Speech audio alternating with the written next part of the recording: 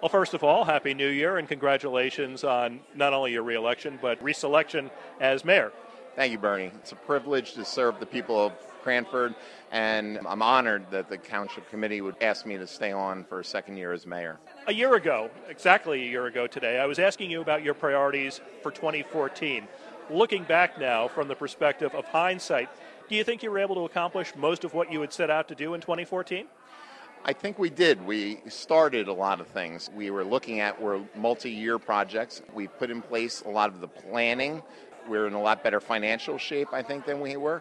And we started the road projects and infrastructure projects with a large budget last year.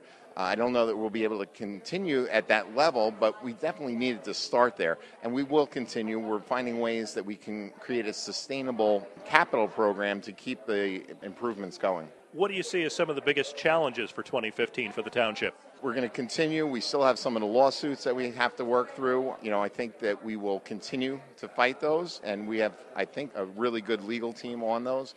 And also just state aid is going to continue to shrink. So we're going to have to find ways internally to continue those infrastructure projects, particularly the roads and the river improvements.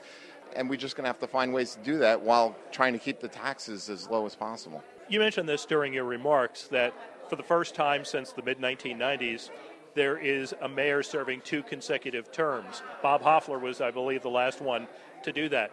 What do you think is the importance of that? I think it's just the continuity. And every year that you come in and you change your position, as Deputy Mayor Adubato had mentioned, it's a learning curve. When you're starting a new commissioner position or you're coming in as mayor, it's important that now we have a year under our belts. All of the commissioners have stayed in the same positions. They are much further ahead than they had been a year ago today. So I think that that will help us implement our plans and run things much more efficiently this year.